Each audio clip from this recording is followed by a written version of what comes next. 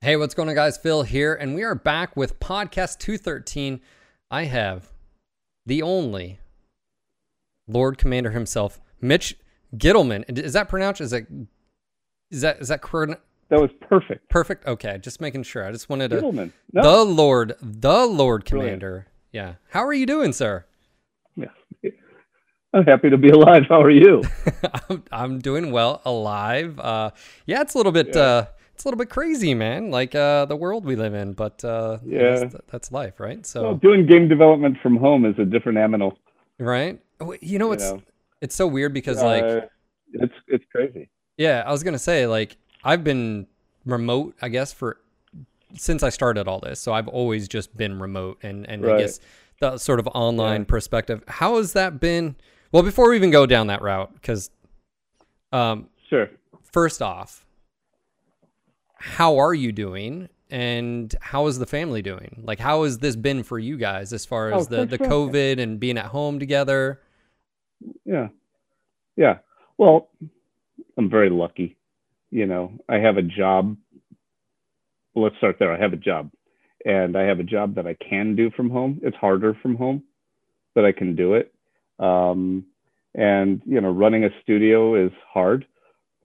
Being a game director is hard. Doing both at the same time is hard. Doing it from home where everybody's remote, okay, that's double secret hard. And then everything else, including, I don't know if you knew, out here in Seattle, there were all of these wildfires Yeah. in Washington and in California. And there was time we were doing this milestone for a new game we're not going to talk about, but we were trying to deliver this milestone, right? And we can't breathe.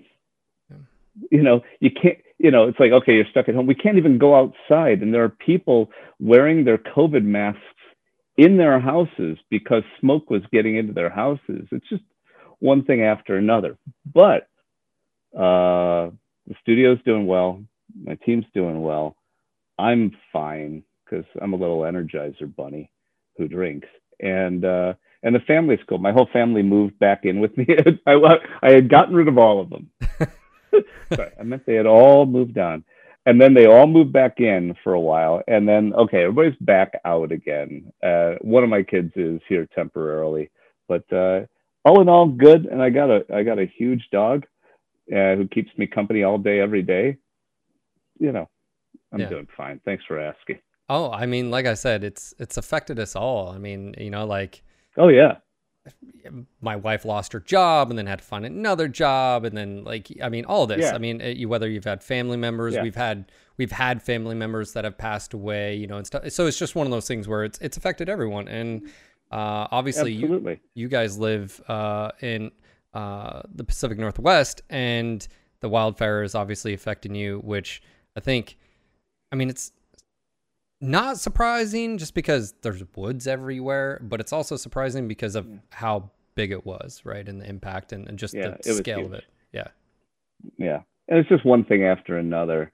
And yet, I mean, it's a really good group that I work with, really good group, tight group and stuff. And we've hired like over 20 people during COVID, Oh, even because we are expanding, Battletech, we were all one team. Now we've got two teams. sure. We're working on two things simultaneously.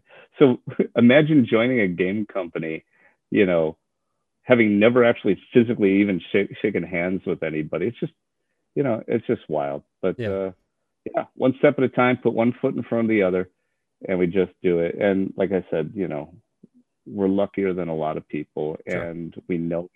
And so we don't whine much because we know, Yeah. there are people out there really hurting. Yeah. Yeah. So I've known you or for a few years. We got to meet a few Yeah, times at MetCon, and obviously we've had podcasts before.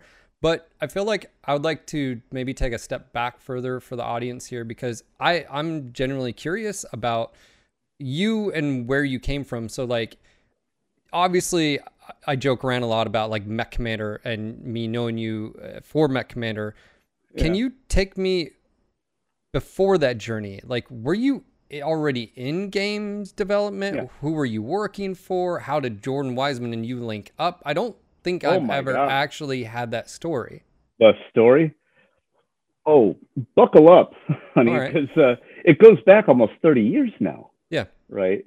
So let's see. Let's start this way. Once upon a time in in Chicago in the very early 90s, I was a management trainer, right?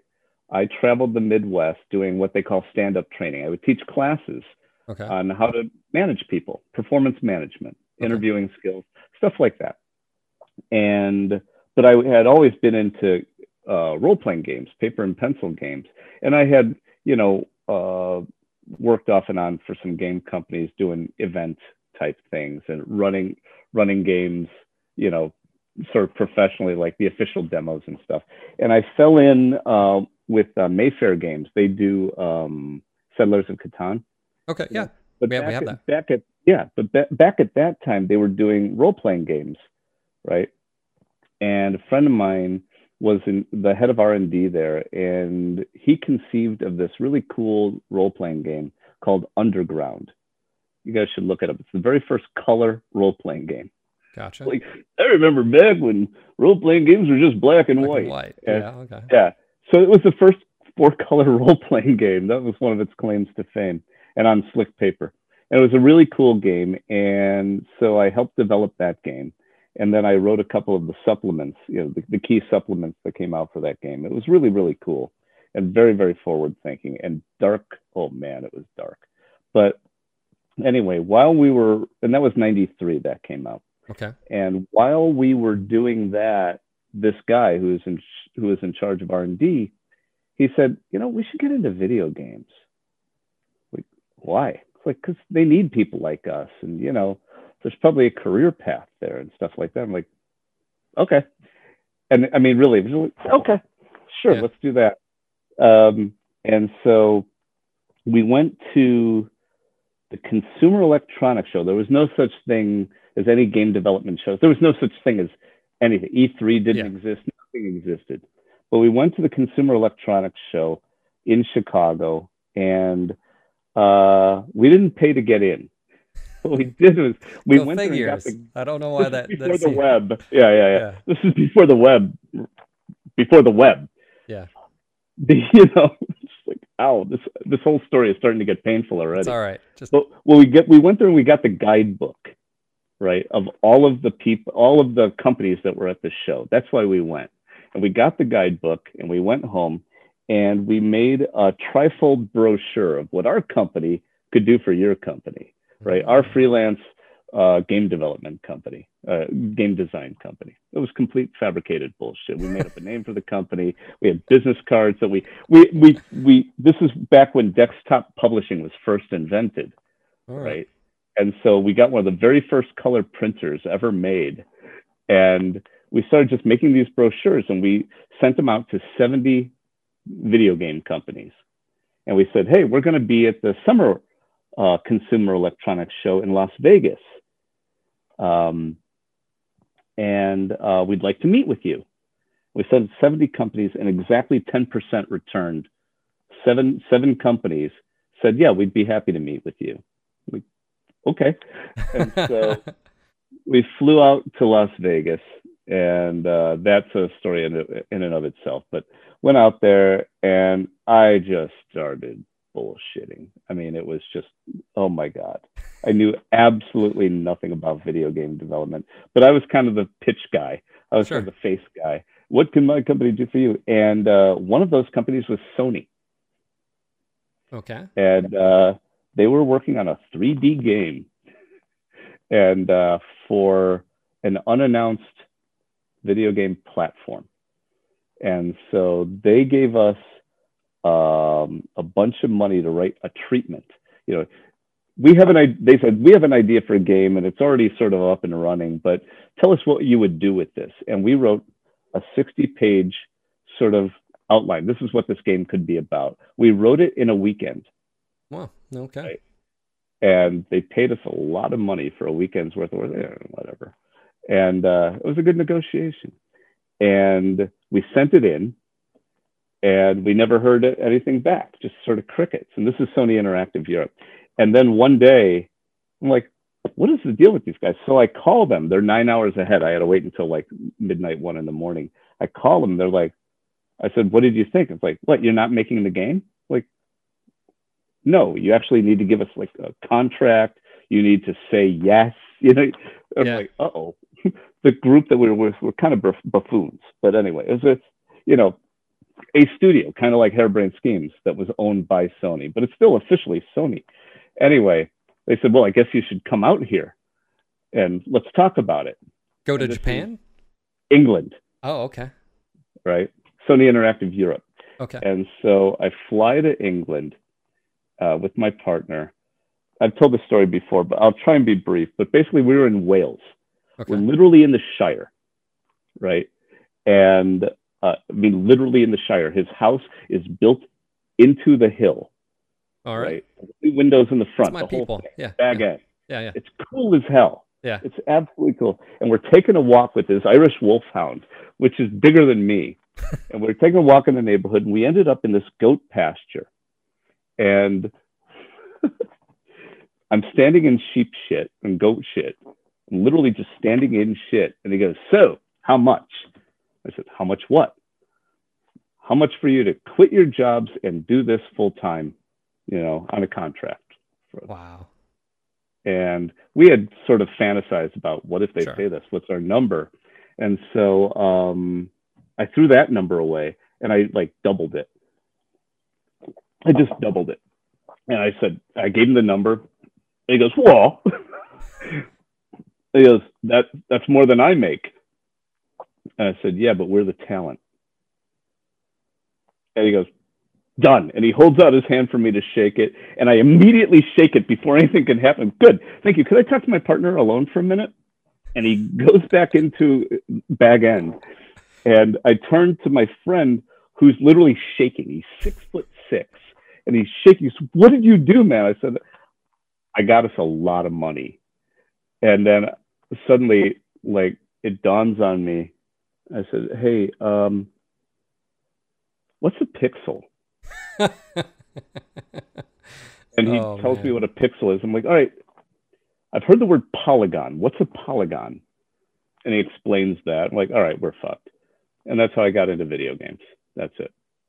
And that was for a PlayStation 1. It was super secret. And I was off to the races. So I did that. I designed that in 94, 95 era. Okay. Right. That came out in Europe only, pretty much, but it got 5-star reviews for its innovative design. What was it? I don't mind saying it. It was, it was called Sentient, Sentient. Okay. It was pretty cool and whack as hell. It's hard to, from a high level design point of view, you went, wow, there's a lot of really good thinking in that. From an execution point of view, well, there's something else. But anyway, did that. It came out, it got 5-star from Edge magazine, which was the magazine at the time.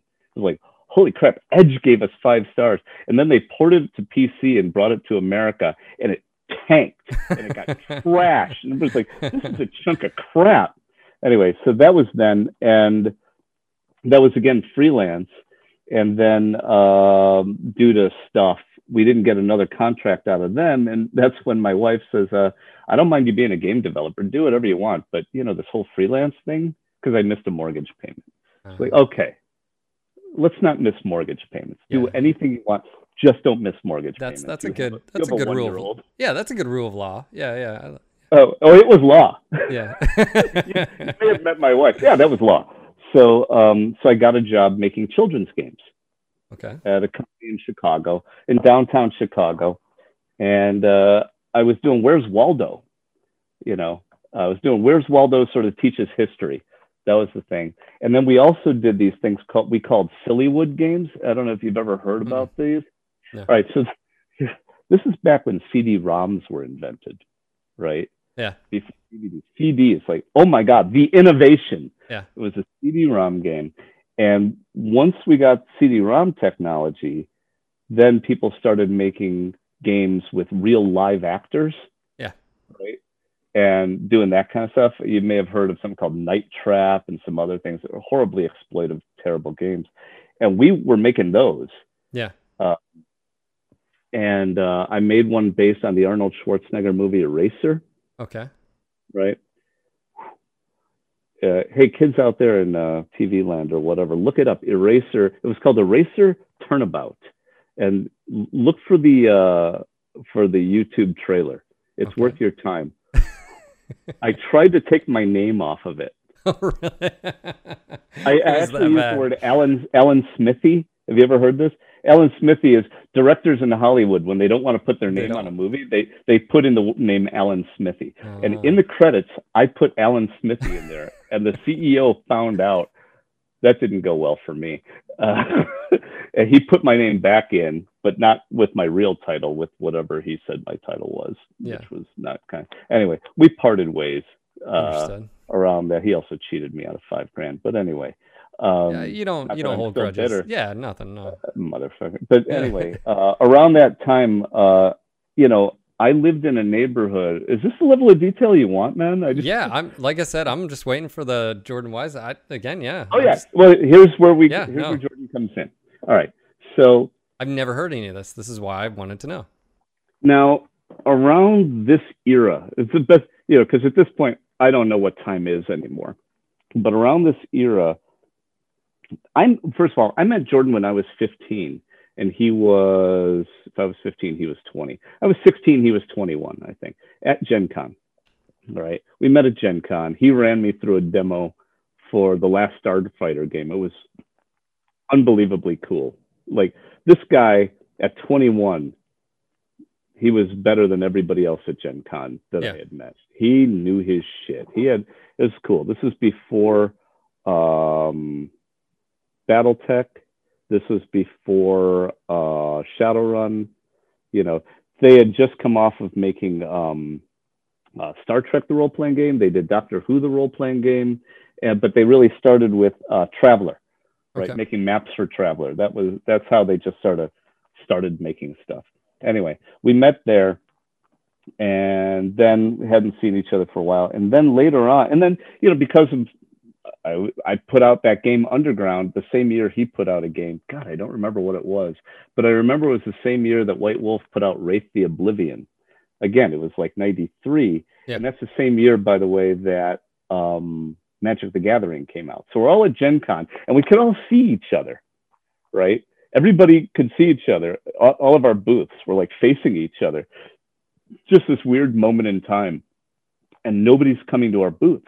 And we're debuting brand new games. This is where most of your revenue comes from. It's actually at Gen Con, because it's direct. Sure. You don't have to go through retailers and distributors and stuff. So this is a really big deal. You launch a game, this is where you make a lot of money. But nobody is coming to our booths, and they're all like walking through the floor of Gen Con, through the dealers area, past us. And they're going to the Wizards of the Coast booth to buy Magic the Gathering. Yeah. And we're all looking at each other with our jaws open, like, what the hell is going on? Yeah. You know, and then we found out the hard way. And, you know, it was bad for business. Let me tell you, it was real bad for business. Anyway, in the era that I'm talking about now, that's when Jordan, again, at that Consumer Electronics Show, was showing the BattleTech pods, right? And they were like made of wood and stuff, and they were unpainted, or maybe they were like light gray, you know, like in your garage, because literally in his garage he had made it. You know, he's actually kind of a handy guy. Yeah. He actually like knows how to use power He tools made those. and everything. Wow, that's impressive. Yeah. I mean, he was part of it for sure. And so he's very crafty. Anyway, those were going well, and those were picking up steam and stuff. And that's when the Disney family started investing in it. David Bowie was interested in it. Oh, wow. I think Bowie did invest, actually, now that I think about it.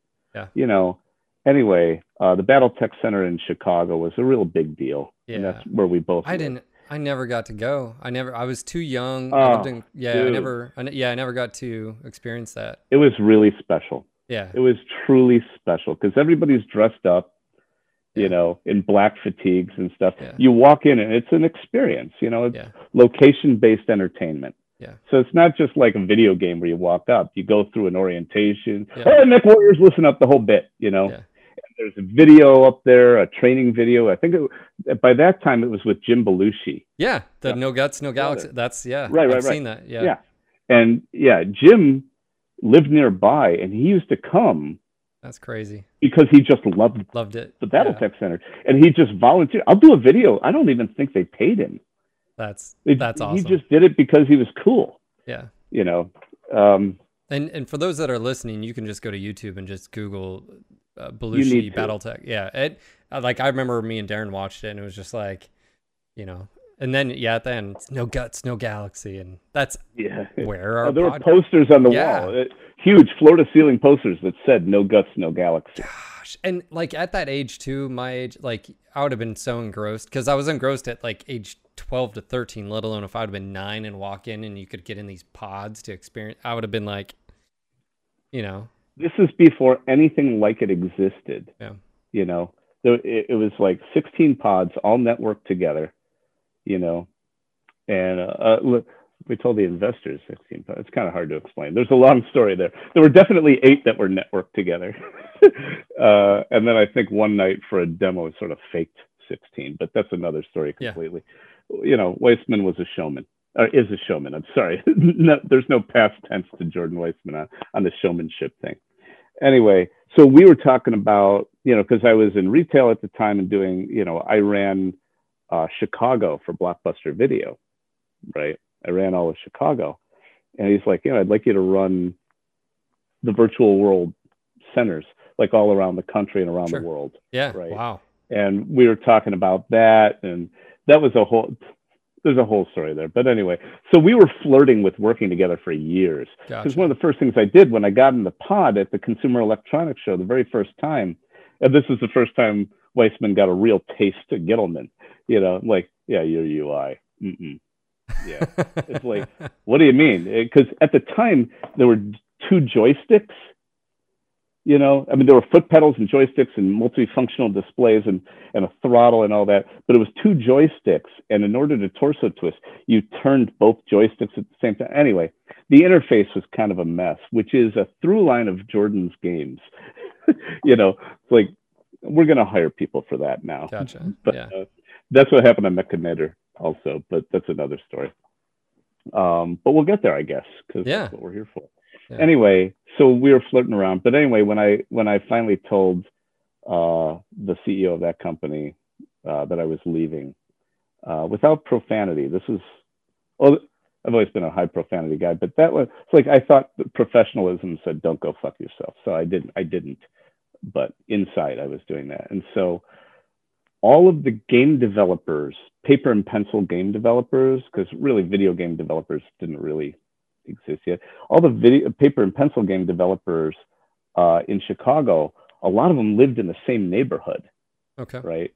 And so I lived a couple of blocks away from Tom Dowd. And Tom was one of the creators of Vampire the Masquerade and Shadowrun. Right. Okay. And he worked peripherally on BattleTech too.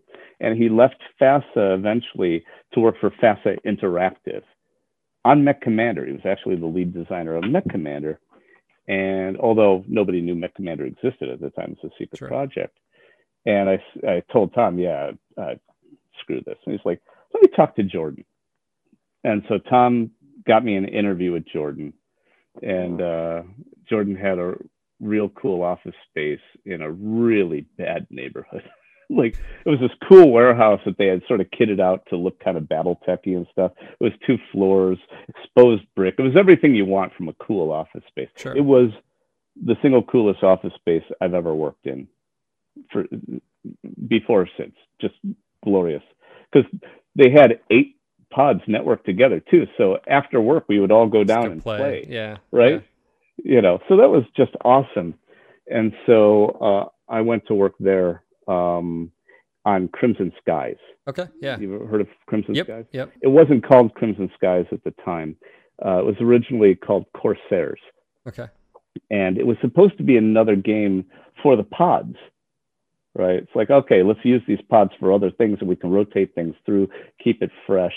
Jordan had already done some work on that, but I was brought in to be the lead designer on what became eventually Crimson Skies.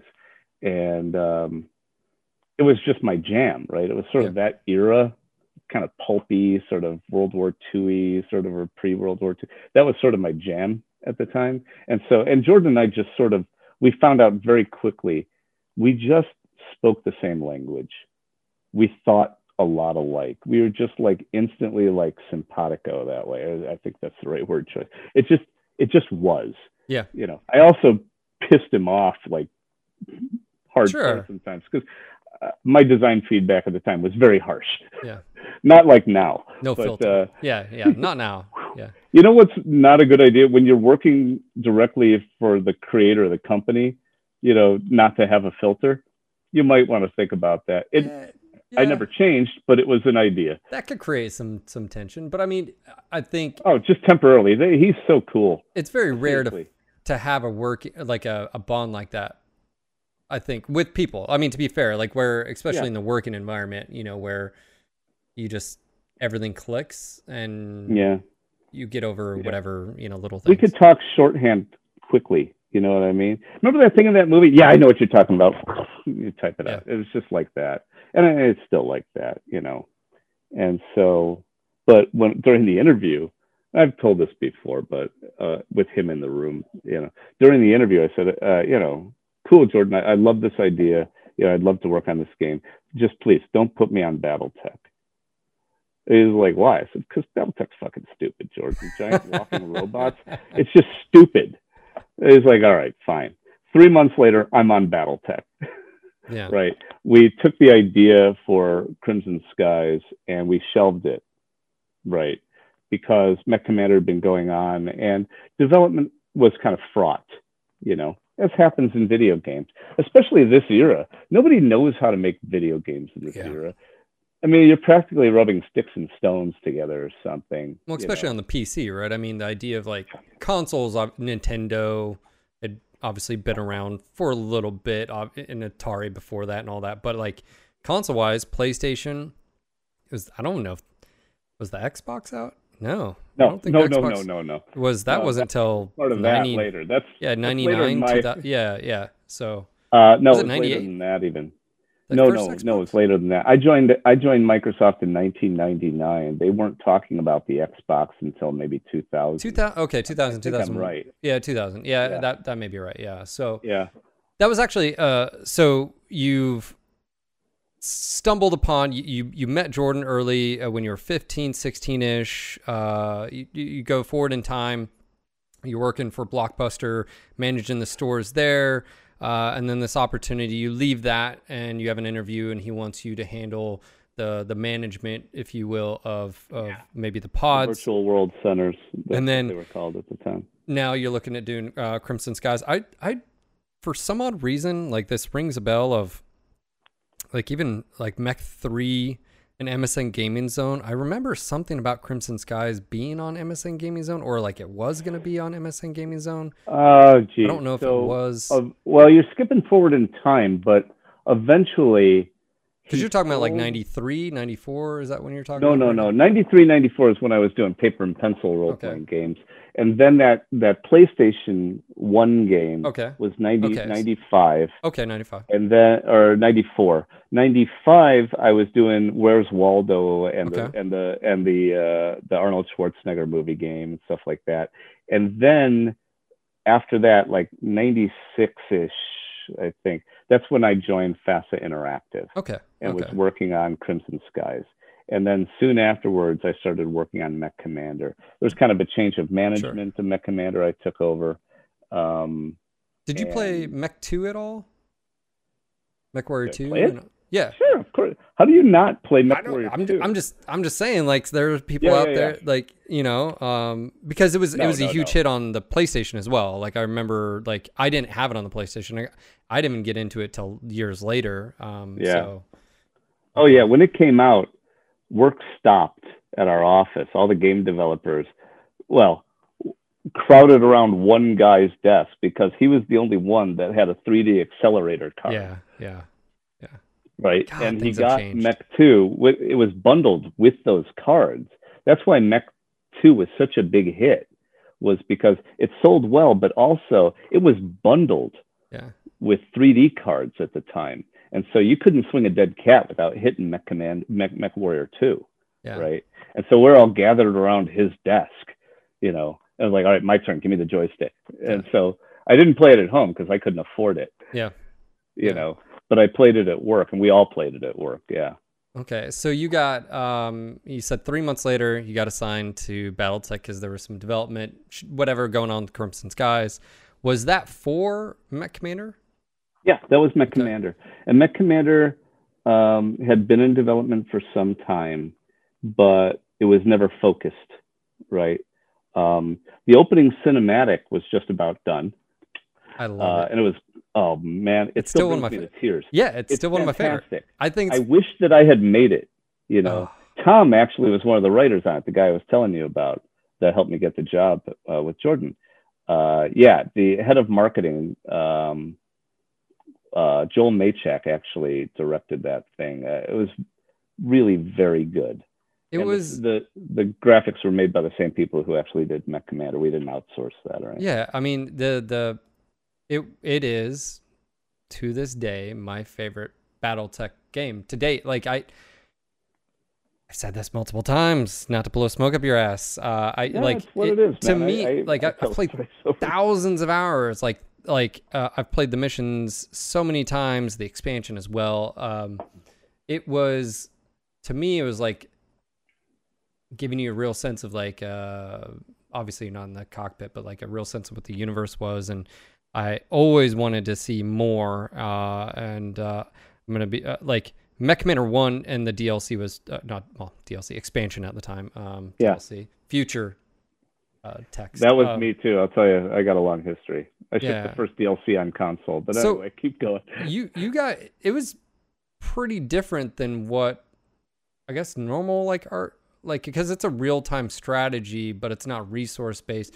Like, right, we called it real-time tactics. Tactics, yes. So let dive into that a little bit. Like, what was your thinking? Like, what were you setting out to do? And then, you know, when you were brought on the team, what was your role? Like, what were you doing to organize all of the stuff and put a plan and go forward, or? Sort of, yeah. First of all, I think the vision was pretty much Jordan's, but also the CEO of the company, Denny Thorley, was the executive producer. And I had nothing to do with the vision of the game. Okay. Right? The vision was in place-ish when I got there, but it was kind of chaotic. You know, at that time and in that place, I think there were 2 people on the team that actually had ever made a video game before, maybe 3, right? There was a lack of wisdom there, but let's move on. No judgment, it's just what it is. There were some talented people, clearly talented people, but nobody knew how to make a game. And, you know, I knew shit. I was one of the more experienced guys. I made it up as I went along. Sure. Right. And so I was hired on as an associate producer, but then basically it's like, okay, you're the producer, you know? And as a matter of fact, at one point during a meeting, the CEO said, well, to one of the designers, why did you make this decision? He said, well, that's what my lead designer told me to do. And he's like, who? And he pointed to Tom. He said, Tom. He says, Tom's not the lead designer. And Tom says, I'm not? He says, no, Mitch is the lead designer. I said, I am. Right? Anyway, there's management and there's management. I learned a ton at that company about how to run a game company by doing the opposite of what I learned there. Right? And, but anyway, so yeah, I focused it is basically what happens. Like, you know, the interface, I hired a guy who later went on to great work at Bungie eventually, but he and I worked together for years, who now is the design manager at Wizards of the Coast for D&D.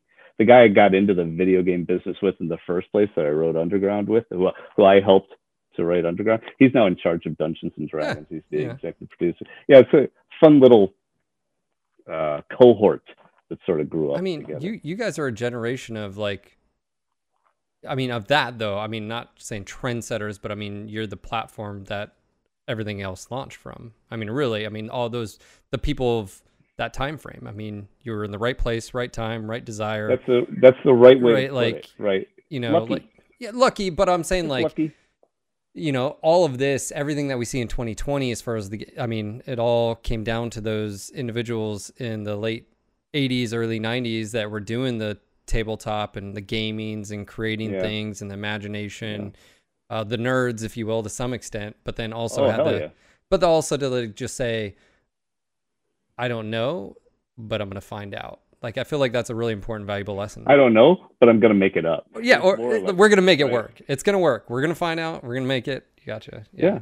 I mean, yeah. I used to say it's a school of hard knocks. There were no such thing as game development schools back then. There was no Full Sail or whatever, Digipan. Those just didn't exist. You made it. You learned by doing. You learned through the school of hard knocks.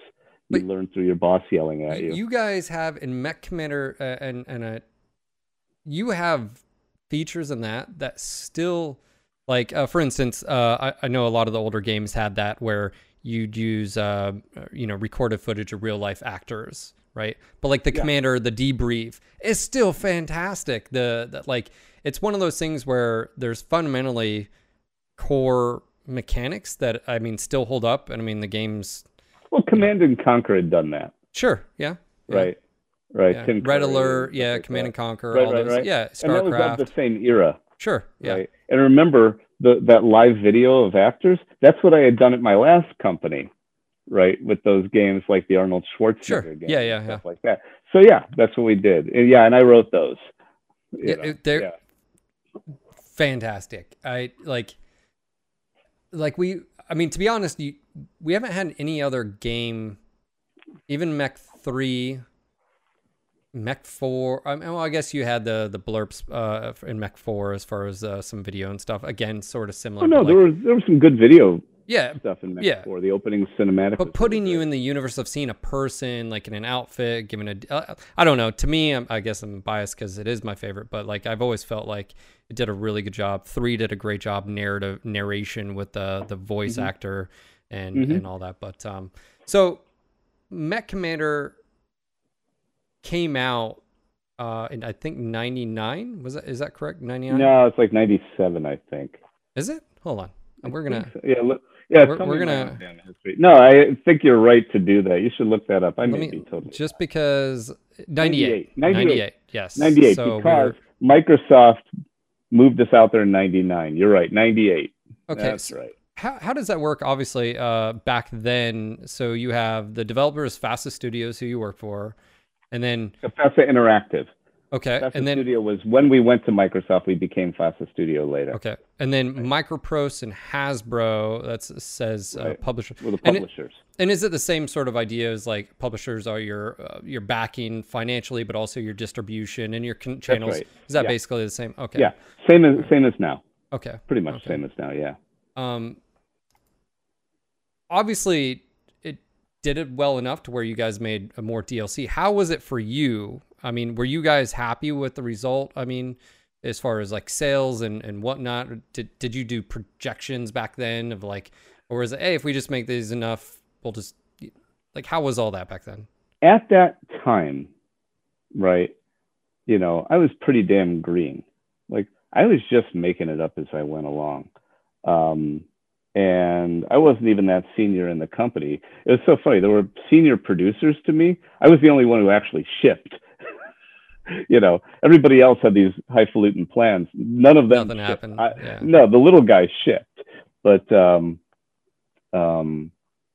terms of sales and stuff like that, I wasn't actually privy to that information, really. Okay. Projections. The company wasn't run that way. Okay. The executives were the executives, and that was that. But we were told some sales numbers early with big smiles on their faces. Well, then that works.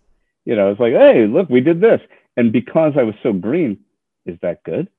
Yeah. I didn't know. They were smiling. Do we get to make another game? Yes. Yeah. That's it. And so the CEO turns to me and says, what do you want to do in Mech Commander 2? That was it. Yeah. Actually, and so we started making a features list for that. But also we had to do Mech Commander Gold. Yeah, Desperate Measures and the expansion. Yeah, right. Yeah.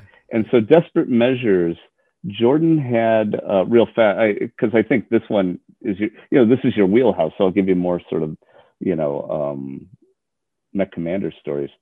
So while I was finishing Mech Commander, Jordan was actually doing work on what became Desperate Measures. Okay. Right.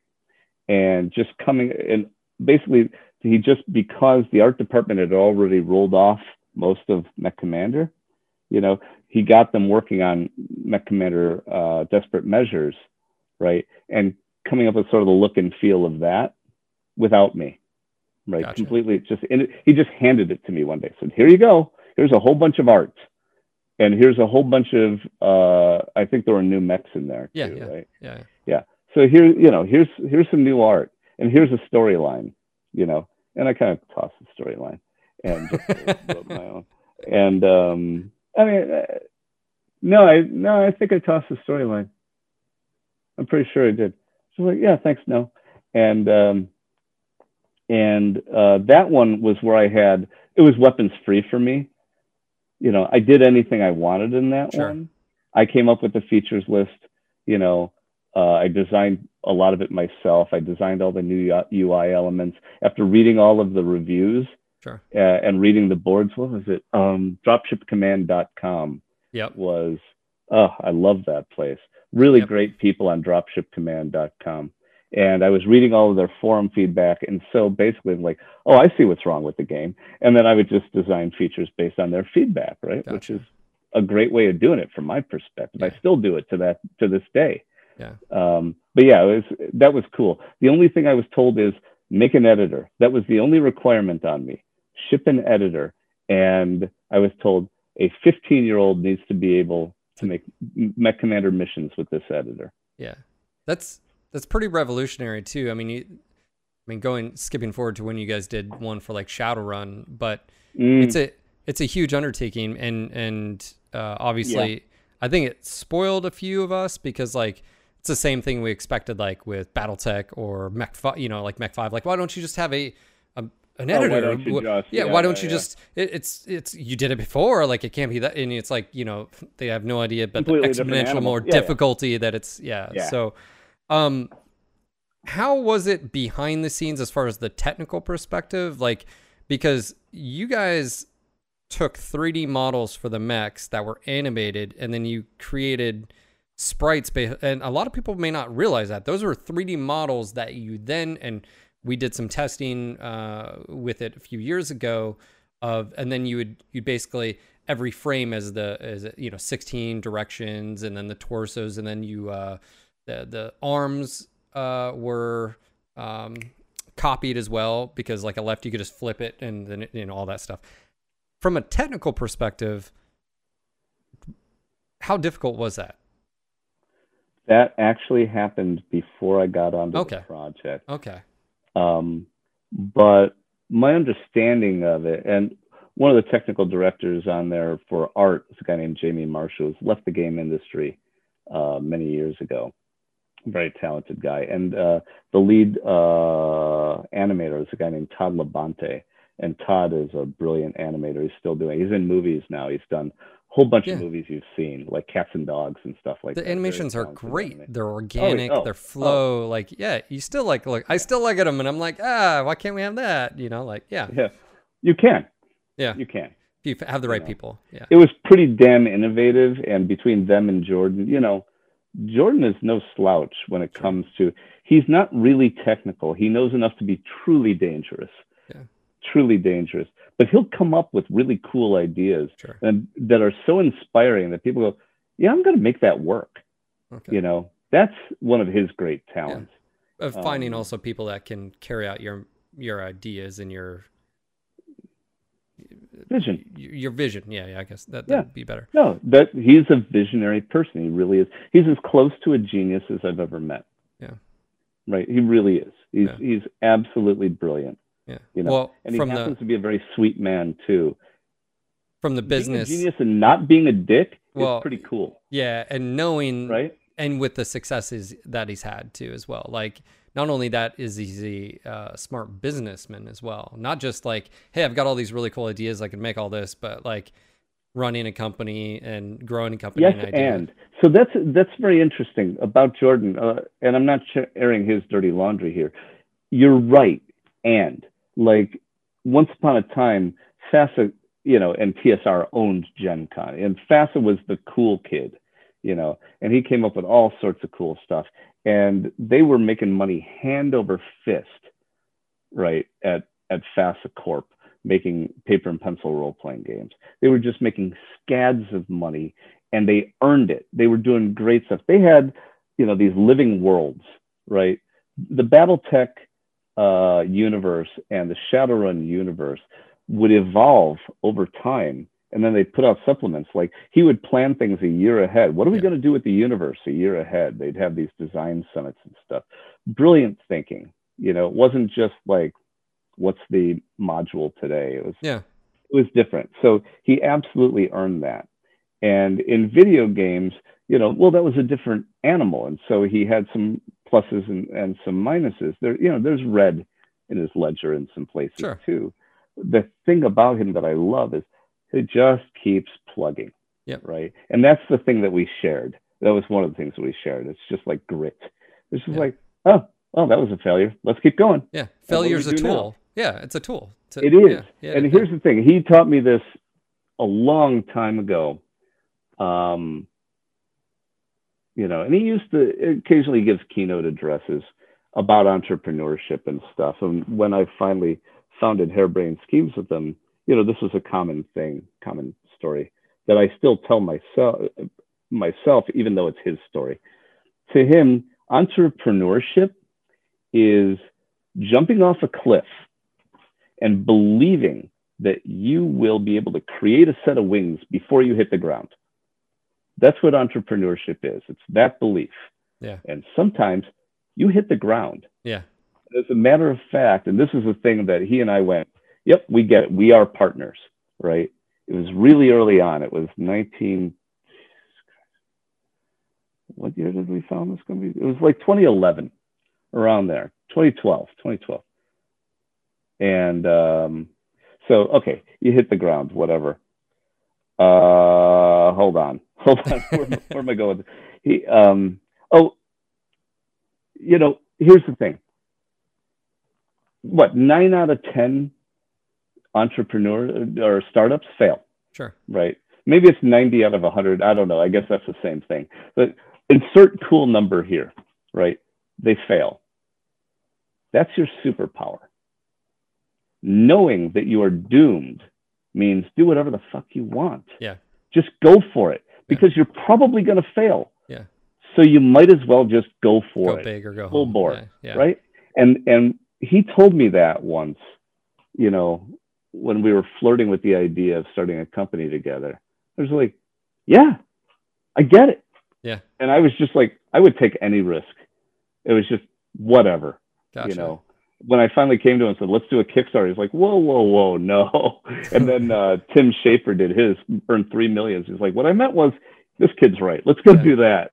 So obviously that actually goes into one of the questions, which is from a little bit of history, and correct me, Microsoft stepped in, bought FASA Studio.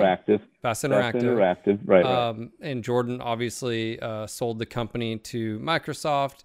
I believe at that point, like he moved on as well with his life. No, he stay? No, it was cooler than that. Okay. So he sold the company. 45 of us moved from Chicago to Washington. Okay. And went to work, and that became sort of the core of Microsoft Game Studios. Okay. They had already been dabbling in games and stuff, but then it's like, okay, here's a game studio, plop, right? And that was start building from there. And that was MechMaker 2. Yeah. And MechWarrior 4. Okay. Right. Okay. Yeah, those are the two first games that we put out. We got there, and there was no such thing as studios. They just sort of assimilated us into Microsoft. Right. Okay. That didn't go great. I did not behave great. It was a totally different environment. It was corporate. Oh, yeah. It was different. Yeah. There were TPS reports. So we need to talk to you about Mitch again. Oh yeah. Oh, I was a bull in a china shop. Yeah. I was just Mr. Fuck you, no. Sort of, I mean, it was pretty wild for a while because we would say, okay, let's do this or whatever. And I remember somebody saying to me, and I didn't know how high ranked he was. It turns out he outranked me a lot. And he goes like this, that's not the way we do things here. And I said, you've never shipped a game. You worked on Excel. You don't know what the fuck you're talking about. How about you start listening instead of stop telling me that that's not the way we do things here? It was that sort of, you know, and then I realized later, oh shit, I just talked to like a guy like 3 or 4 levels above me, whatever. But it was like that a lot. And I learned the corporate culture the hard way through failure. Sure. You know, definitely. And yeah, I spent 12 years at Microsoft. The first 2, I spent angry. And I spent the last couple angry too. Anyway, there was a lot of anger. I had anger management. So were you involved with Mech Commander 2? Yeah, I ran. I was the director of Mech okay. We called them producers back then. A producer was sort of a catch-all for you're just running the project. Yeah, you're running the project. Okay. Yeah, I was the game director of Mech 2. Okay. And I actually finished Mech Commander Gold Desperate Measures at Microsoft. Okay. We moved out there. I finished that and then did Mech 2. Jordan went on to become the creative director for Xbox, the first wave of titles. Okay. Right. That was his job, to shepherd the first set of like 6 Xbox games out there. And then as he's doing that, there's a funny Mitch and Jordan story. I'm at his house one night. He says, let me show you something. And he shows me concept art and stuff for Mage Knight. Okay. Right. You're familiar with Mage Knight, right? No. HeroClix. Okay. Yeah. All right. Before HeroClix, there was Mage Knight. Okay. It was the IP that he invented to do HeroClix, and then he later got the license from Marvel and DC, you know, and that's when it became HeroClix. So it was first, he's like, look, it's sort of like Magic the Gathering. You get these figures, these little plastic figures that are pre-painted in a box, but you don't know what's in the box. Okay. Right. I know exactly. I know, I'm looking at them right now. So I just wanted to, I was like, okay, know exactly what you're talking about now. So he shows me the base, the click base. He's like, look, everything you need to know is on there. I remember it like it was yesterday. And he's got that Jordan little boy grin, right, that I've come to know so well. I've got an idea and I think it's really hot. He says, I want you to run this company, right? I'm going to leave Microsoft. I'm going to open a company. It was called WizKids eventually, but at the time he didn't have a name for it. Why don't you come run this company? I'm like, no. It's like, why? He's like, it's not going to work, man. I'm just telling you. I got a gut. It's not going to work. And within a year and a half, he had made $32 million. And I didn't. Right? I was just like, next time Weissman has a goofy ass idea, just roll with I'm going to listen. Yeah. That was Golem Arcana. Yeah. But anyway, oh well, they don't all work. Okay. But, so you're at Microsoft. Right. Desperate Measure launches, great by the way. Cheers. You know, again, it's one of those where I always wanted more. I was always like, and then Mech Commander 2 you're launched. Yeah. Definitely some design changes. It was also, I will say, the weird time when stuff was going to 3D, especially like for the PC, making that shift, and obviously 2D sprites that I still think hold up today. To Mech Commander 2, it was very low polygon and stuff like that. But the controls were different. That's guys did different stuff in Mech Lab, and first off, Mech Commander 2, or just Mech Commander in general, took a completely different stance from Mech Warrior, and I felt like that was a very good thing because it just it explored that, like, hey, cool, there's tabletop, there's Mech Warrior, and not everything has to follow the same rules. This is the universe, and this is a game, and this game has different rules motivation than this, you know? And I was trying to make that, I think you're right. And yeah, the Mech Lab was, well, first of all, the Mech Lab and Mech Commander was just drag the name of a weapon over here. Yeah, right? Sure. And my lead designer at the time, a guy named Mike Lee, came up with what we call the paper doll, right, mech lab, where there's pictures and how big it is. There are horizontal weapons and there are vertical weapons and the size of the weapon and stuff. And, you do this. And I thought, this is a way that BattleTech could reach a new audience.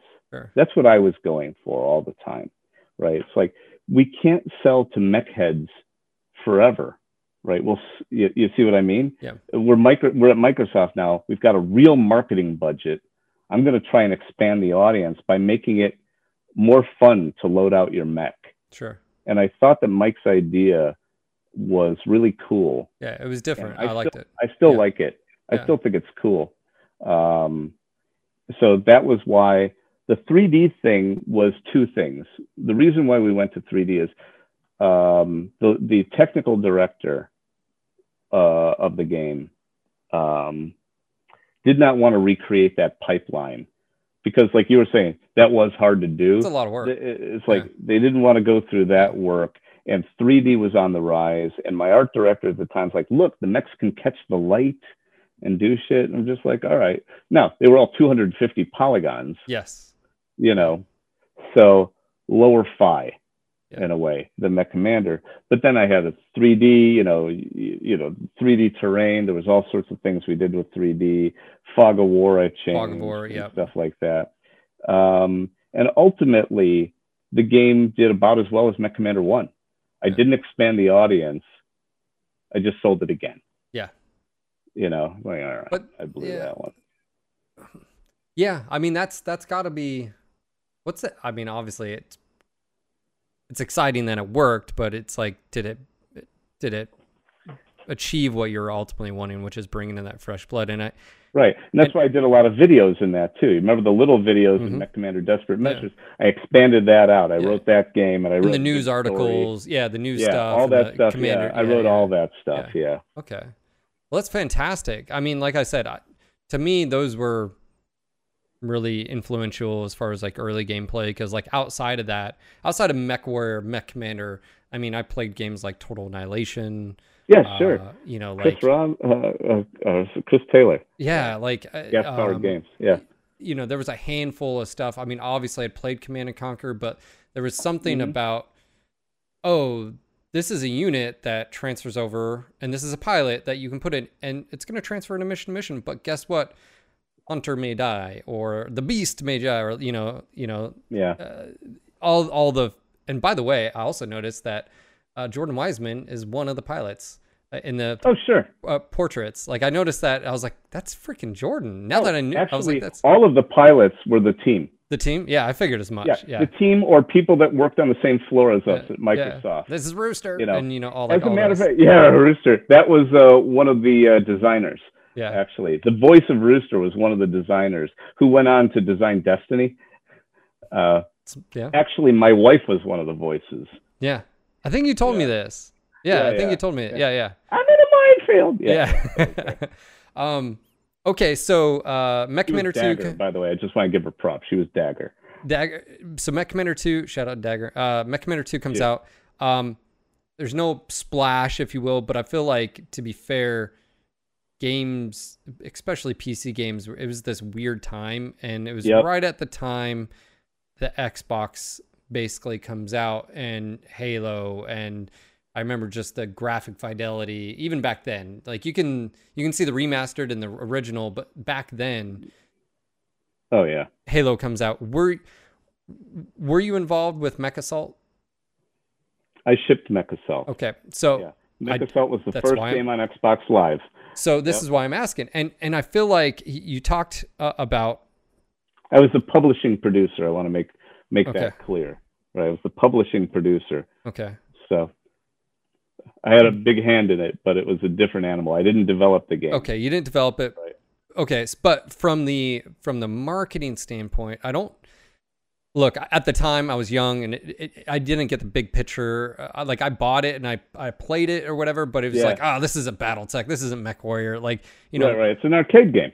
But now that I look back on it, it is very, very BattleTech. And if you want to talk about one of the best marketing strategies of you have a console, you shipped it with the console as well, it brought in so many people to the IP. Like it's a marketing, I mean, brilliance. I mean, in some regards, I mean, of just getting it out there with the console. And just because I didn't think so because I was some tabletop hardcore whatever, and oh, that's not my BattleTech. But in reality, also too is like, I think you guys did something unique, which is some of the complications with even MechWarrior, MechWarrior Online, or Mech 3 or Mech 2 is the complication. Like you come in and it's especially if you know, like there's a lot of bells and whistles, and if you simplified the system and say, do we really need multiple different weapon groups of the same thing? Or like, how do you condense that? How do you take, oh, well,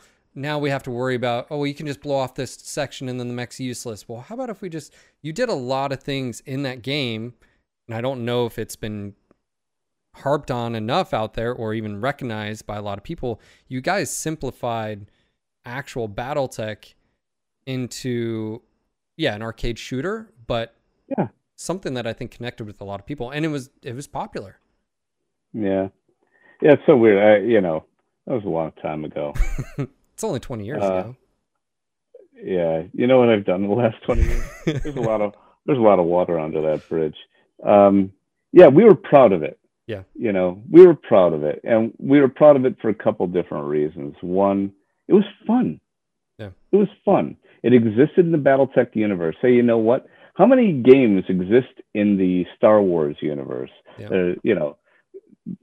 Think about all the different genres, from role-playing games, to Dark Forces, Jedi Knight Dark Forces, and, first-person shooters. There's all sorts of things, and they can all exist.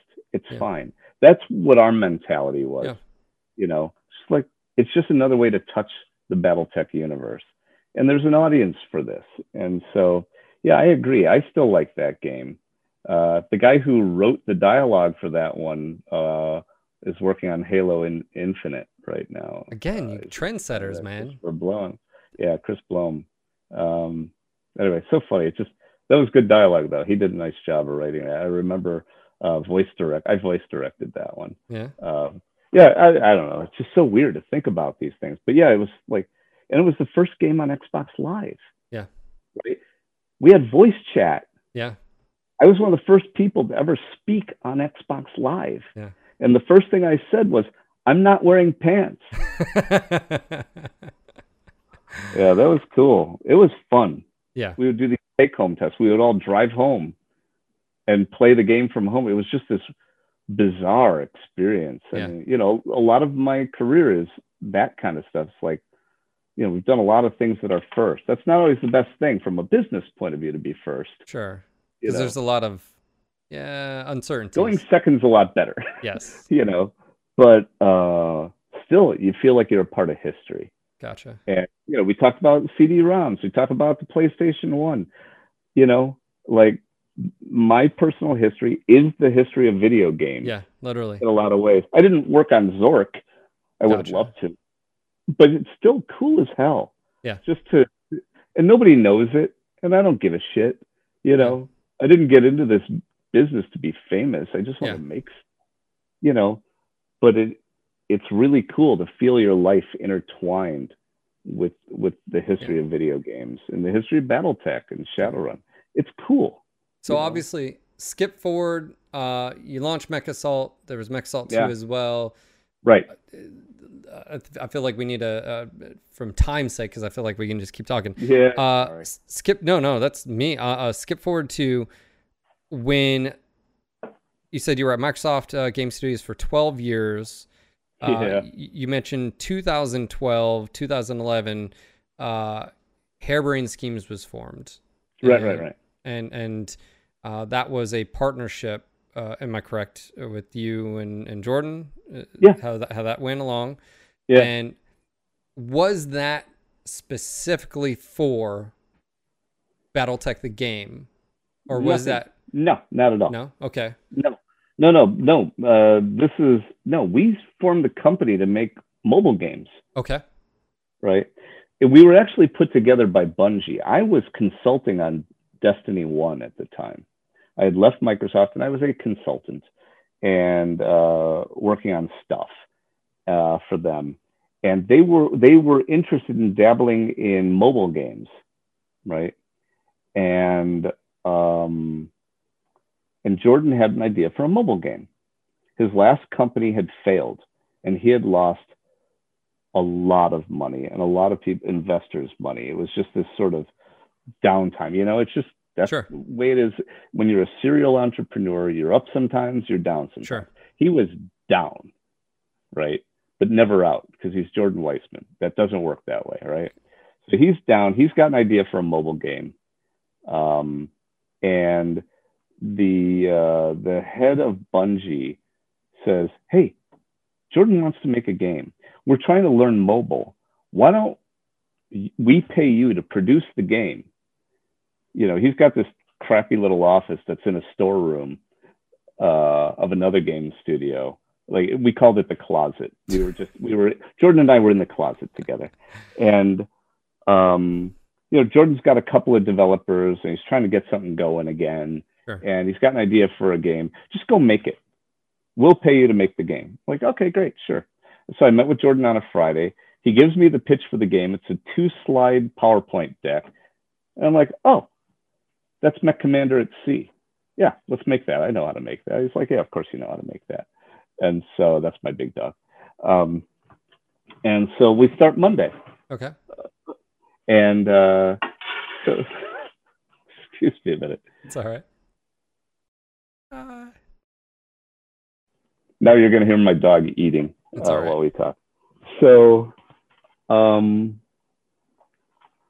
yeah, we start Monday, and they gave us 10 weeks to make the game. It was a bet. The head of Bungie bet Jordan that he couldn't make like the AAA equivalent of a mobile game in 10 weeks. And Jordan's like, I don't know how we're going to do this. I said, we're just going to fucking do it. We just do it. Yeah. Right? That was us. And so we just started crunching from like day one, just go, go, go. Yeah, we started with 12-hour days, and then it got higher, and I remember his wife, Dawn, saying to me, like, day one, she said, she was laughing at me. Oh, are you here to make the impossible game with Jordan? I said, impossible, huh? Watch this. And we just went, and I produced and designed, and Jordan designed and produced. It was sort of Lennon-McCartney sort of thing. And is this just you two, or is there anybody else? He already had a few people. Okay. 2 of whom are still with the company to this day. Okay. Right. Which is awesome. Right. We brought in a designer from another company. They didn't have much for him to do, so we borrowed him from another company and kept him, and he's still at the company. So technically 3 people. Gotcha. Right. From day one, there were only 2, but yeah, so cool. And we just started making, and he would just design too much, and I would cut it. And like, he'd come back from lunch, and I'd say, hey, by the way, I cut one of your features while you were out at lunch. He's like, that's okay. I came up with 2 more. And then and I'd look at the feature and go, yeah, we should do that. And they would say, but the cool thing about it was I was being paid by Bungie. Yeah. So I wasn't reporting to him. To create this mobile game that you said as, oh, that's Mech Commander 3. Like, it's called Mech Commander at Sea. Oh, at Sea. Crimson Steam Pirates. Okay, that makes sense. Right? Okay. Look it up. The trailer's online. Crimson Steam Pirates. I love that game. It was fun. And so, yeah, we just did it. I remember this game. I love that game. That was so fun. Because you got to remember, when I left Microsoft, I was mostly dealing with vice presidents and general managers. And here was a chance to just make. That game was just joy. Did you guys have that awesome like YouTube video of that dude? It was like, oh, you like boats or something? That reminds me of, was that? I don't know. Anyways. I don't remember that.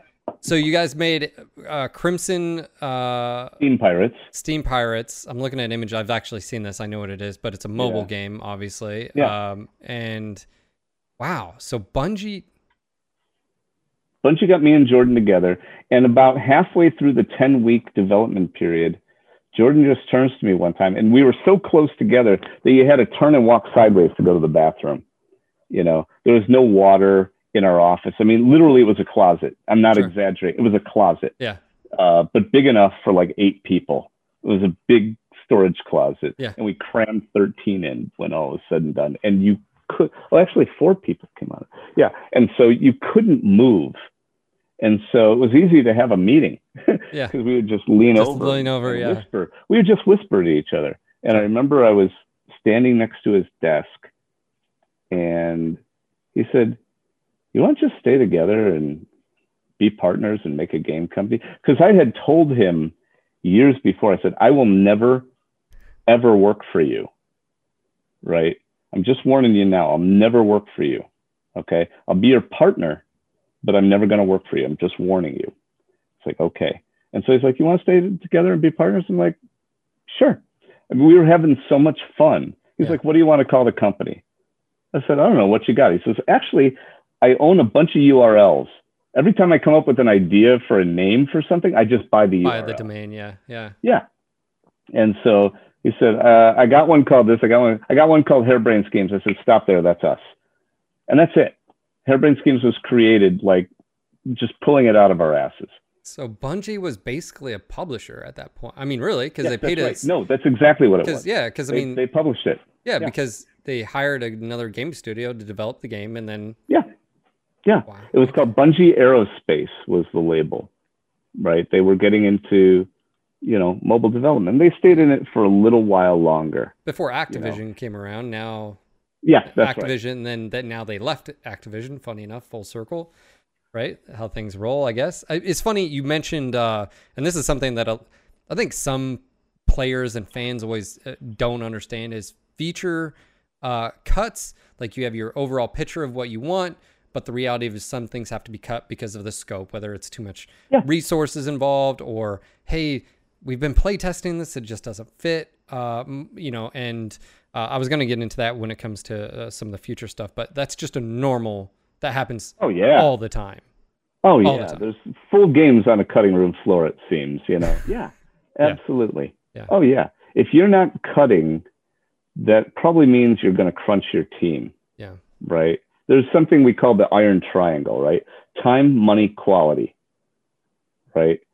And it's a triangle. So if money is reduced, either quality, that's my dog, either quality is reduced, or time is reduced. Something has to give always. I think he wants out.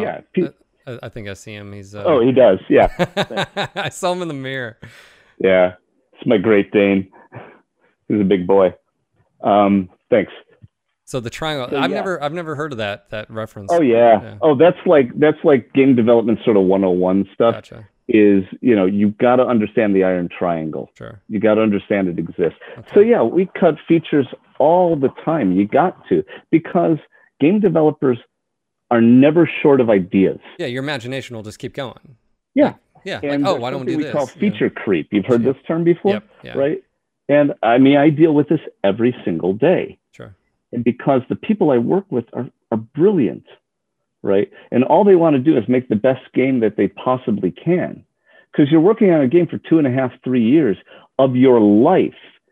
And if you want that time to mean something, you want to make something of quality, right? Sure. So you do your best. You go, this would be cool. This would be cool. And it's my job to go, that is cool. We're not doing it. With that straight face. That's a fantastic idea. No. Oh yeah, but the thing is, with the crew that I have now, who I adore, right? I just think they're such great game developers. I don't need to say that really anymore. Sure. I mean, I did today, but anyway. But they know about scope. They self-manage them. Like, I got an idea, but it's out of scope. You know, like, we shouldn't cut anything to get this or whatever. And we just have a way of talking, in a way of developing this game. It's like, that's a great idea, but it's not test friendly. Yeah. To make that, it's going to take twice the number of testers to make that. That's not good return on investment. We're just going to shelve that, and who knows, maybe down the road. Okay, so Destiny basically publishes it. You guys come out with this a mobile game. Obviously, at this point in time, Piranha Games has announced MechWarrior Online.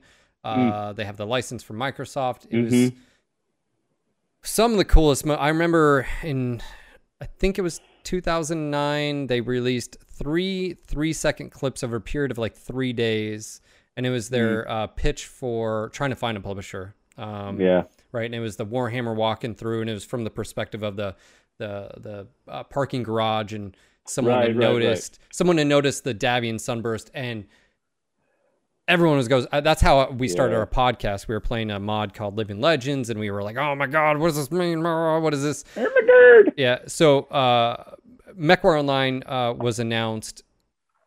How was that for you guys? I mean, because Jordan was involved a little bit with Russ. Okay. Right. I think he was consulting with Russ. I don't remember exactly what the relationship was, but he was trying to help Russ get Microsoft to publish it for a while there. I was involved with that briefly and stuff like that. Just wrong time and place for Microsoft, unfortunately, which kind of sucks. But how is that? You know, it's sort of like, here's the way, in my experience, game developers behave, which I love. It is an incredibly competitive industry. It's ridiculously competitive because, you know, when we put out, just as an example of how competitive it is, when we put out Shadowrun Returns in 2013, I think 750 games came out on Steam that year, right? When we put out BattleTech on Steam, right, 12,000 came out on Steam. That's crazy. It is super competitive because everything competes against it. It's not like within your genre. You're just competing against people's time, right? Yeah. But here's the thing that I love about game developers. In my experience, game developers aren't competitive, right? The market is competitive, but everybody wants everybody else to do well. You know, when a game developer does a layoff or closes, it's pain for all of us. Right? Because that could be you. Without a doubt. Without a doubt, it could be you. And it probably was you last time. You know what I mean? And, you know, there but for the grace of God go I sort of thing. So that's one of the coolest things about being a game developer is just appreciating each other's games, wanting everybody to do well, and hoping everybody sells all their games. You know, that's really cool. But it ain't, but, you know. So it's pretty rough. 2012, you guys do this. You decide Shadowrun. You guys knock it out of the park with that. You do DLCs for that. When did the idea of doing a BattleTech IP, MechWarrior IP game creep in? What was that like behind the scenes? From the very beginning. The way it worked was this. Once we decided that we were partners, we had a third partner, by the way, our kind of a silent partner, silent for most people, named Joe D'Annunzio, and he was our CFO. He called him, his business card said, the adult in the room, right? He used to stop. He's the money guy. Right. Well, yes. He was the dollars and cents guy. It's like, you can't do that, guys. You don't have money for that. We go, fuck yeah, let's go. There was a lot of that. Joe's a brilliant guy. But we formed the company, and Jordan, you know, being a really generous guy, he's a ridiculously generous person. He's just like, okay, I've made a lot of companies. Mitch, what do you want to do with this one? You know, and I remember we were crammed into this conference room in somebody else's game company that we were borrowing space from. And I said, here's what I want to do. I want to find a niche audience, right? And make stuff for them. And that's okay. You know what I mean? I don't need to get rich. I need to make games. And I want enough money that I can just keep making the next game and make a decent living. That's fine. But I was never after money. That's never been my motivator. Let's just find a small audience that will keep giving us money and that we could monetize deeply. Forgive me for the corporate fuckery, but you know, it was just like, look, they'll give us, you know, like Crusader Kings 3. I think if you buy all the DLC for Crusader Kings 2, you'll spend $500, right? That's what I was looking for. Like, if you make something good, they'll buy it, and there's nothing wrong with that. And it's just our audience. That's what I was after. And we wanted BattleTech, but Microsoft wouldn't license it to us at the time. They would license Shadowrun. And what happened there it was a confluence of things. The publisher for our second mobile title said, "Hey, want to make a Shadowrun game? I'd love to make a Shadowrun game with you."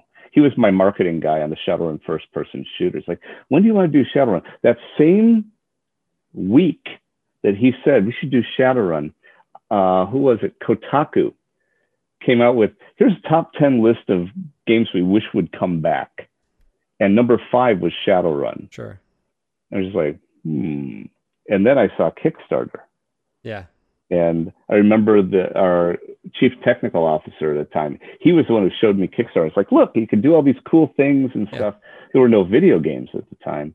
And I'm just looking at it, and my eyes got kind of twinkly.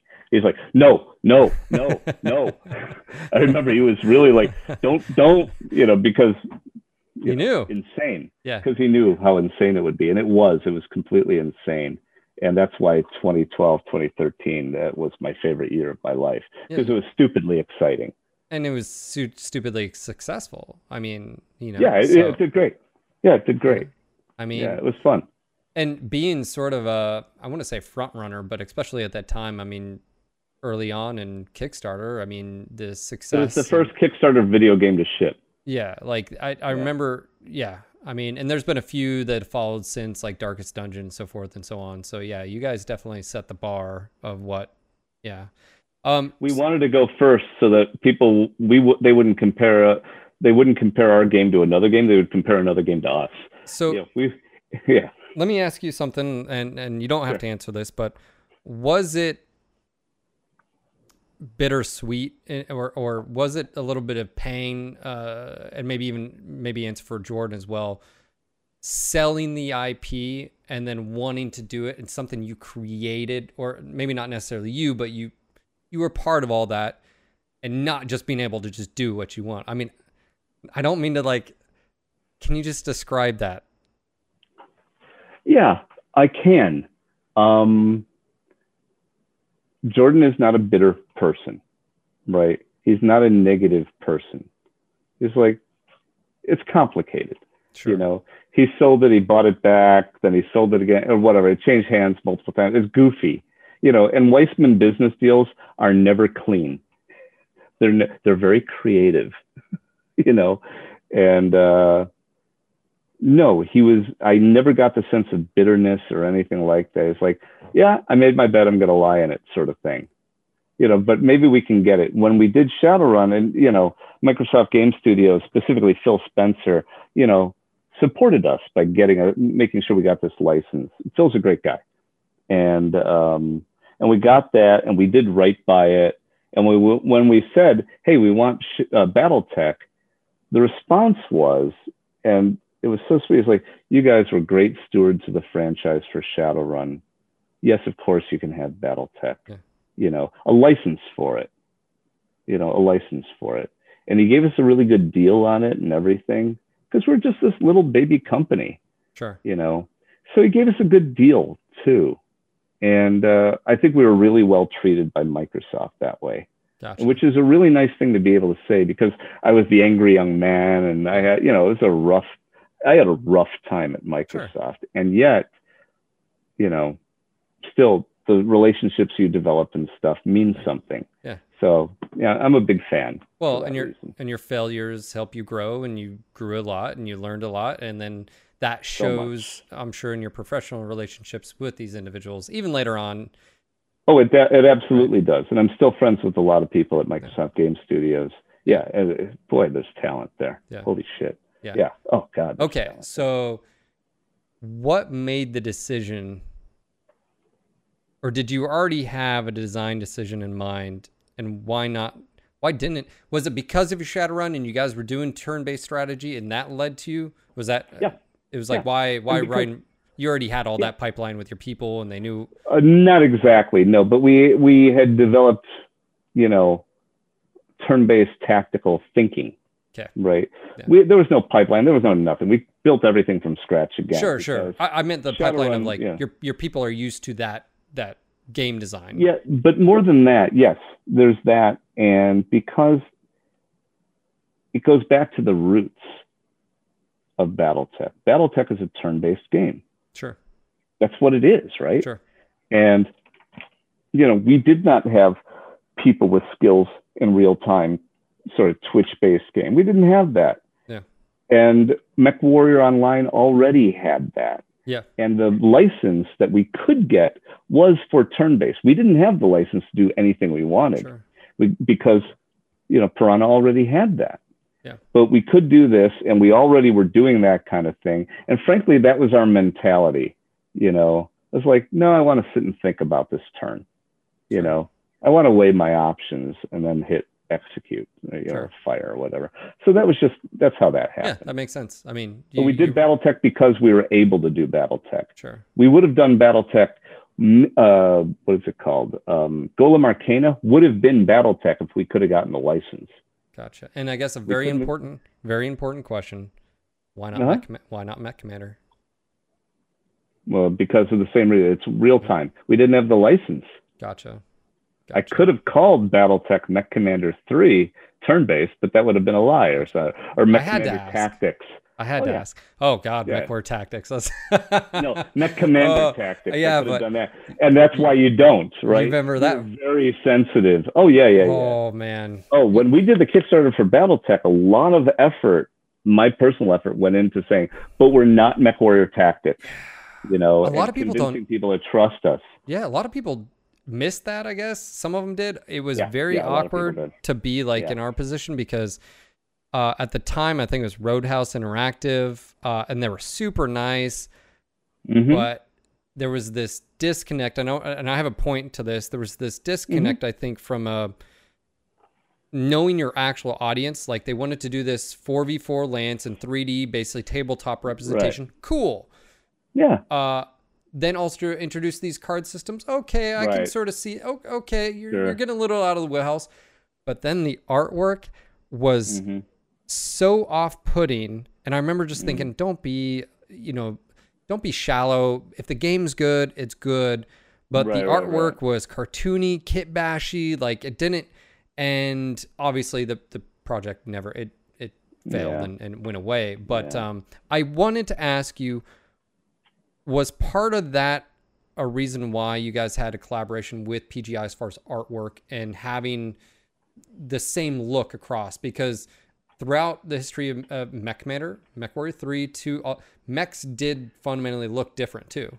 Yeah, it was never dialed in. There was no real Bible for battle. Yeah, no, there wasn't. This is what it looks like. Right. The reason we got in bed with PGI that way, or with Piranha Games, was two reasons. One, we wanted the look of BattleTech. If we were coming out at the same time where they already existed, we thought one universe. That was a big deal. But there's another very practical reason. They had all the mechs. It was already done. It was already done. Yeah. We would be idiots. And it was simple because Russ is a great guy, and we just had a conversation. It was a business relationship, but it wasn't challenging business relationship. Yeah. And they sent us all the stuff. And we animated things like Melee and stuff like that. But it was a tremendous leg up for us, right? Or else we would have had to build all those damn mechs. Yeah. Oh, my God. We would not have been able to ship without that deal. Sure. Right? There's no way we would have been able to ship the game. And Alex Iglesias, especially at the time. Oh, my God. Yeah. Great work. Yeah, and shout out to also Anthony Scroggins and other artists from Catalyst now that... Without a doubt. Now, but back then, I mean, he was the premier BattleTech commission artist for fans and for Catalyst. And deeply talented. Yeah, hands down. Okay, yeah. I just wondered, I mean, obviously it makes sense from outside looking in, like across the board, you have now products that are... It's a win-win. Okay, so all. Obviously... Everybody wins. Yeah, okay, that makes sense. We never thought of anybody as competition, right? Gotcha. It's just like, we all love BattleTech. Can't we just support each other? It all wins because I don't know how many people have watched me play BattleTech, and then I'll be streaming MechWarrior Online, and they'll be like, oh, what is this? And I'm like, what do you mean? It's been out for years. What do you like, how do you not know? It's like, oh, well, because they saw BattleTech on Steam, and then they bought it on Steam, or they saw some, like, it's all fans across the board. Cross promotion is great. I 100% agree. Like hands down. So you guys you got the license. You guys were going to focus on, and I was a part of watching the development process with you guys across the board. And of course, me and Darren in the past did podcasts with you guys. Yeah. It was really cool. Like, again, McCain and Jordan Wiseman and all of your designers and producers and engineers over the period of the time. I want to just sort of let you, like, I think you guys captured the storytelling and how the player experiences that fantastic with the 2D moving artwork. Yep. The sound, the dialogue, and then you've got the protagonist and an antagonist and like all these things. You guys did such a good job that I don't think, I mean, no one's ever really done that in the sense of I don't think anybody's really tried. That's true. Yeah. Yeah. I think it's fair. Yeah. And we wanted to, if you go back and look at the Kickstarter video, right? And I was exhausted when we did that video because I had just shipped Shadowrun Hong Kong and I had been crunching my ass off, but I probably looked like hell. But when it got to me and Jordan's like, "Hey, I'm Jordan Weissman. We're going to do BattleTech." And then, "Hi, I'm Mike McCain," and blah, blah, blah. And then they get to the little old man. When they pan over to me, I'm just like, I'm in it for the lore, right? Yeah. That was my part. I was like, look, I'm in it for the lore. Let me take you back. Sure. BattleTech is about blah, blah, blah. That's what I cared about. Remember, giant robots are stupid, right? I've mentioned that. Yeah. I no longer believe that, by the way. That's the interesting thing about it. Over time, I came to love BattleTech, right? And because of the story, right? The reason why people mount up and get into a mech, what they're fighting for, sure, and stuff like that. That's when I like, this is BattleTech to me. Especially, back in the early days, 2020 or 3025 era, when it was Game of Thrones in space, sure, and that just appealed to me so much. Yeah. And McCain also, he loved that. As a matter of fact, it was McCain who said to us, "Guys, this is Game of Thrones in space." Like, yeah, it is. It was McCain who said that. Like, that's right. Let's make that. Yeah. McCain drove so much. Yeah. McCain was the game director. Brilliant guy. Yeah. Absolutely brilliant. He did great work on that. The artwork was fantastic. He was also the art director. The characters were fantastic. Like, you actually have one thing I really like about it, and whoever came up with the Argo idea, brilliant, because it gives, from a design, it gives you so many options. But like designer Kiva McGinn, shout out, because that's brilliant, and we hadn't really ever thought about it, like, and being able to upgrade and then also talk to. You get to know your engineer. You can walk down and ask him, like, a little bit of dialogue, and you actually get a connection with them, and that's fantastic. Like, your CO sort of, or your XO sort of, like her attitude, and you're just like, that, or like, your guy dropping you in the middle of a firefight. It's like, yeah, you could have gave us better info, and you get those connections. Thanks. And the protagonist and antagonist throughout the story. I mean, it's history. I mean, I was literally just talking to Pardo about this, which was, we repeat history all over. And it's as cliche history it is. Rhymes. Uncle, betrays family.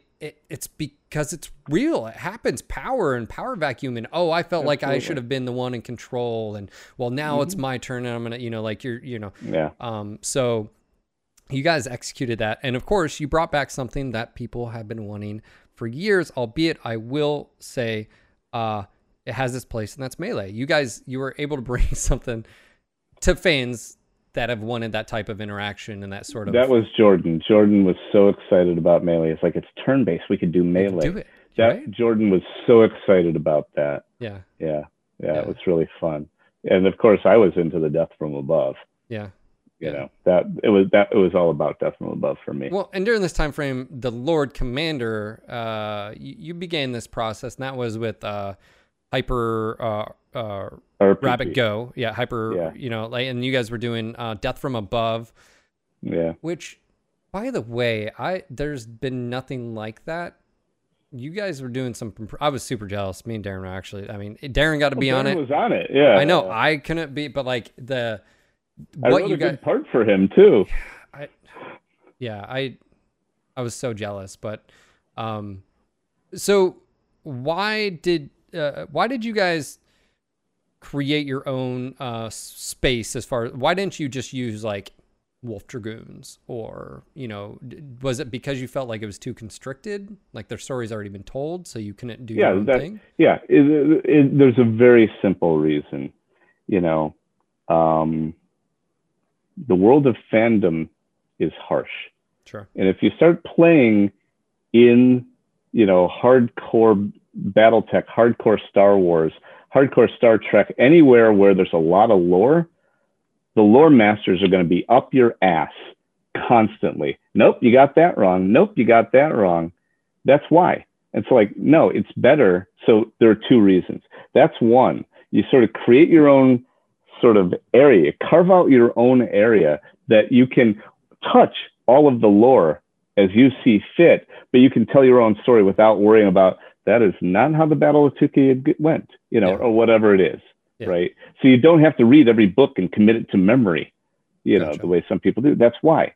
Right. That's one reason. The other reason is what you saw in Death from Above mirrored what we were doing in the BattleTech game. Nobody realized it at the time, that you were a mercenary traveling around the periphery. We were playing around with those ideas on Death from Above and pulling them in, Sneaky or they were cross-pollinating. Sure. Yeah. That's sneaky. That's why. That's great. Cheers. Yeah, that was. It's working. Okay, frankly, it was a second job. So while we're making BattleTech, I'm writing 2 shows a week on that thing. Yeah. Yeah, that was fun. Yeah. Oh man. Well. And performing for like 9 hours a week. That was a brutal schedule. Yeah, I don't envy anybody that has to play a character for that long. Yeah, so screw it. So obviously we watched the development process. I don't think any of us, I think we were all part of that for the most part, going back. And if you haven't, all those videos are still available out there that you guys had.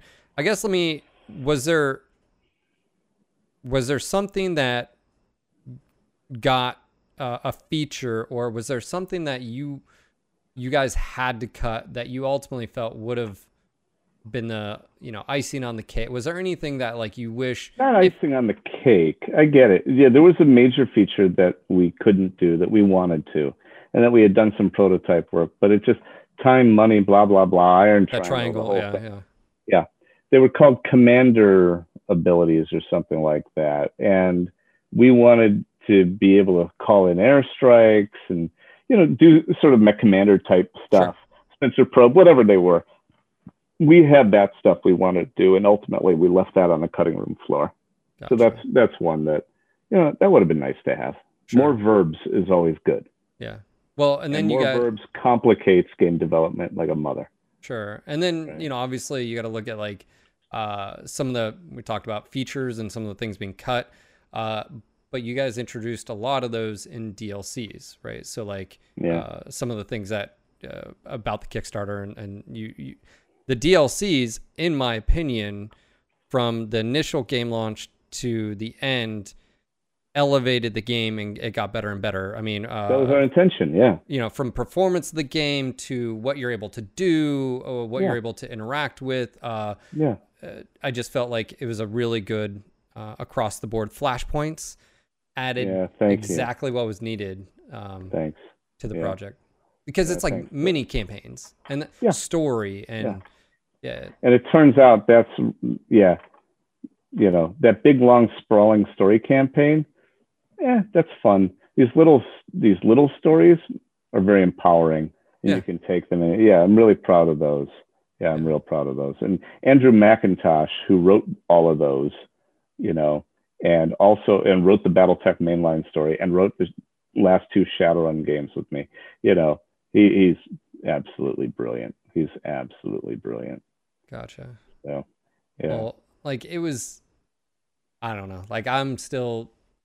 How has it been keeping up with the mod scene? I mean, Do you understand? It's like full. They just added tanks. I don't know if you know the playable tanks. No. The truth is, I'm checked out right now because I Okay. am up my own ass with this new game I'm making, Yeah. and plus running the company from home. It's like pretty much every waking Yeah. hour is like I can't think, I can't Sure. look. You Sure. know. Well, they've taken what you guys have done. There's been sort of branch offs where you've got like Yeah, great. super does everything, Rogue Tech. It's Yeah, crazy. yeah. And you got some that are like, okay, yeah, we like this, we like that, and it's sort of the middle ground. And then you've got some like, oh, this is more towards what just like lore or table, like a little bit Well, that less. really makes me happy, man, because if you remember, the last thing that we shipped was as much mod support as we could do. Sure. Yeah. Right. That's the way I wanted to leave BattleTech. I wanted to leave it in MechWarrior hands. Sure. And that was sort of, for lack of a better word, like my personal like final gift to BattleTech. Like, here you go, it's yours now. Yeah. You guys were up on It was Steam. a big deal. Do you guys, I mean, when you guys launched on Steam, I remember it being in the top 10, not just like 1 week. I mean, it was a while. Like you guys did really, I mean, so it did well enough. I don't know when the talks were and how it started. So correct me if I'm wrong, but BattleTech did well enough and you guys did, the game was successful. Probably, I don't know if you'd say more than you thought it would be, but Paradox came into the picture somewhere and you guys started talking behind the scenes, or at least Jordan and you and with Paradox of saying like, hey, we really like what you guys are doing. Can you talk a little bit about that at all? Like how that relationship Paradox started? is our publisher. Sure. Right. Because the truth is, Kickstarter can only take, we had a little war chest where we could make some of the game, but not all of the game. Sure. And so we went to Kickstarter to get the rest. Sure. Right. And then, of course, our eyes are always bigger than our stomachs. And so we needed a publisher to help us finish it. And so that's how we got in bed with Paradox. They gave us some extra money so we can finish the game the way we wanted to. And as we're working with them, we realized, oh, we kind of like these guys. Normally, I don't like publishers. And I'm not afraid to tell them how much I don't like them. I'm not really kind that way. But I like these guys, Okay. Everybody we met, from Mullen, our marketing manager, to Ash, our producer, etc. They were all just cool. They were good people. They cared. They didn't get in our way. They were there to help. Yeah. And as we're going, it's like, and we were looking around for investors to build ourselves into more of a publishing house. Okay. So we could self-publish and market our own stuff. And we got the money that we needed. We had, contracts ready to sign. And Paradox, like, well, or you could become a member of our family. Sure. And sign this piece of paper instead of this piece of paper. Sure.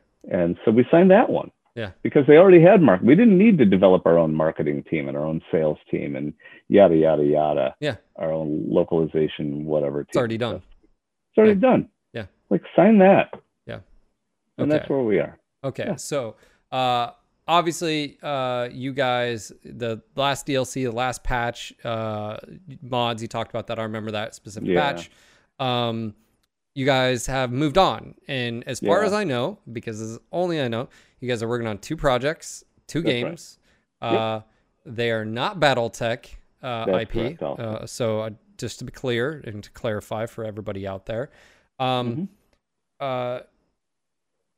the games you're not going to talk about, is there any like info what's already public out there to anybody? Is there anything? No. Okay, so there's nothing. Okay, cool. No, both Jack and nothing. Gotcha. Okay, just to be clear, because I didn't know, I just figured I'd ask. Yeah. No, it's cool. I appreciate you asking. Would with HBS and you, is there any chance that you guys come back to the BattleTech IP? The one thing that I've learned, especially with BattleTech, is you never say never. I think, what have I made? Like 5 or 6 BattleTech games, and I didn't want to make the first one. You never say never. Okay. There you go. Right. I'm not dumb enough to do that. That was one of the questions I asked the community, and that was one of the things. Of course, they're going to ask, like, are you guys coming back or whatever? Yeah. Okay. I mean, so you guys have moved on. If if someone wants to be up to date with what you guys are doing and whenever any news breaks, where do they just follow Harebrained Schemes on like Twitter or like? Yeah, I would suggest that Harebrained Schemes on Twitter. It's called at WeBeHarebrained. Okay. Yeah, do that. You can follow me at MitchGit. Okay. And follow Paradox Interactive and stuff. We'll see what happens. It's going to be a while before we have something to announce, though. Totally understand. It's everything. I mean, how long did it take you guys to get that workflow going from in office to being at home? How was that? Instantly. Instantly? Yeah, the reason why is there was a major snowstorm in Seattle in December of last year, and we learned how to work from home then because we were locked down, at home for like a week. You couldn't get out of my driveway. It was that bad. And so our IT manager, Harold, just took care of it. Wow. And he did a great job. And so when it was time to lock down, it's like, all right, we're going to go lock down. Then we had to learn how to work extended from home. That's a challenge, but we were ready to go. We just instantly turned the key and went. Wow. Yeah. Well, thank you so much. Yeah. I've taken plenty of your time. I've always wanted to know some of those answers, and like, oh sure. I feel like whenever the time comes, I would like to have you on again to talk about the things that can't be talked about. Well, you know where to find me. It's not like I can go anywhere. No. Look, you reached out. You said, hey, let's talk. And I said, yes. So don't worry about it. There's never going to be a no there. Yeah, I appreciate it. Also, appreciate the pictures of MechCon with my internet dad. Yeah, so that was hysterical. Man, I look old in those pictures. Those were frightening. MechCon. If there was another MechCon, would you guys be interested in hanging out? Oh, sure, Yeah. Absolutely. Yeah. Why wouldn't we? Yeah. I'll tell you something. I love BattleTech fans. Yeah. I really do. I love MechCon. I looked forward every year to going to MechCon. I think BattleTech fans are awesome. And no, I'd definitely hang. Kidding? Gotcha. All Absolutely. right. One last question. All right. One last question. Mm-hmm. What is your favorite whiskey?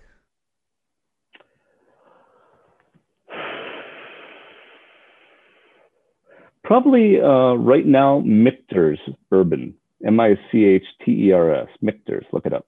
All right, will do. Yeah. Mitch, thank you for your time. Yeah, pleasure talking to you. Nice seeing you again. Yeah, I'll have all of your social stuff down below in the videos so people can find you and HBS as well. I look forward to talking to you in the near future about, again, the things. It's just nice to talk about BattleTech again. I had a lot of fun, so thanks for having me on. I appreciate it. Thank you. And I will talk to you later. Thank you. All right.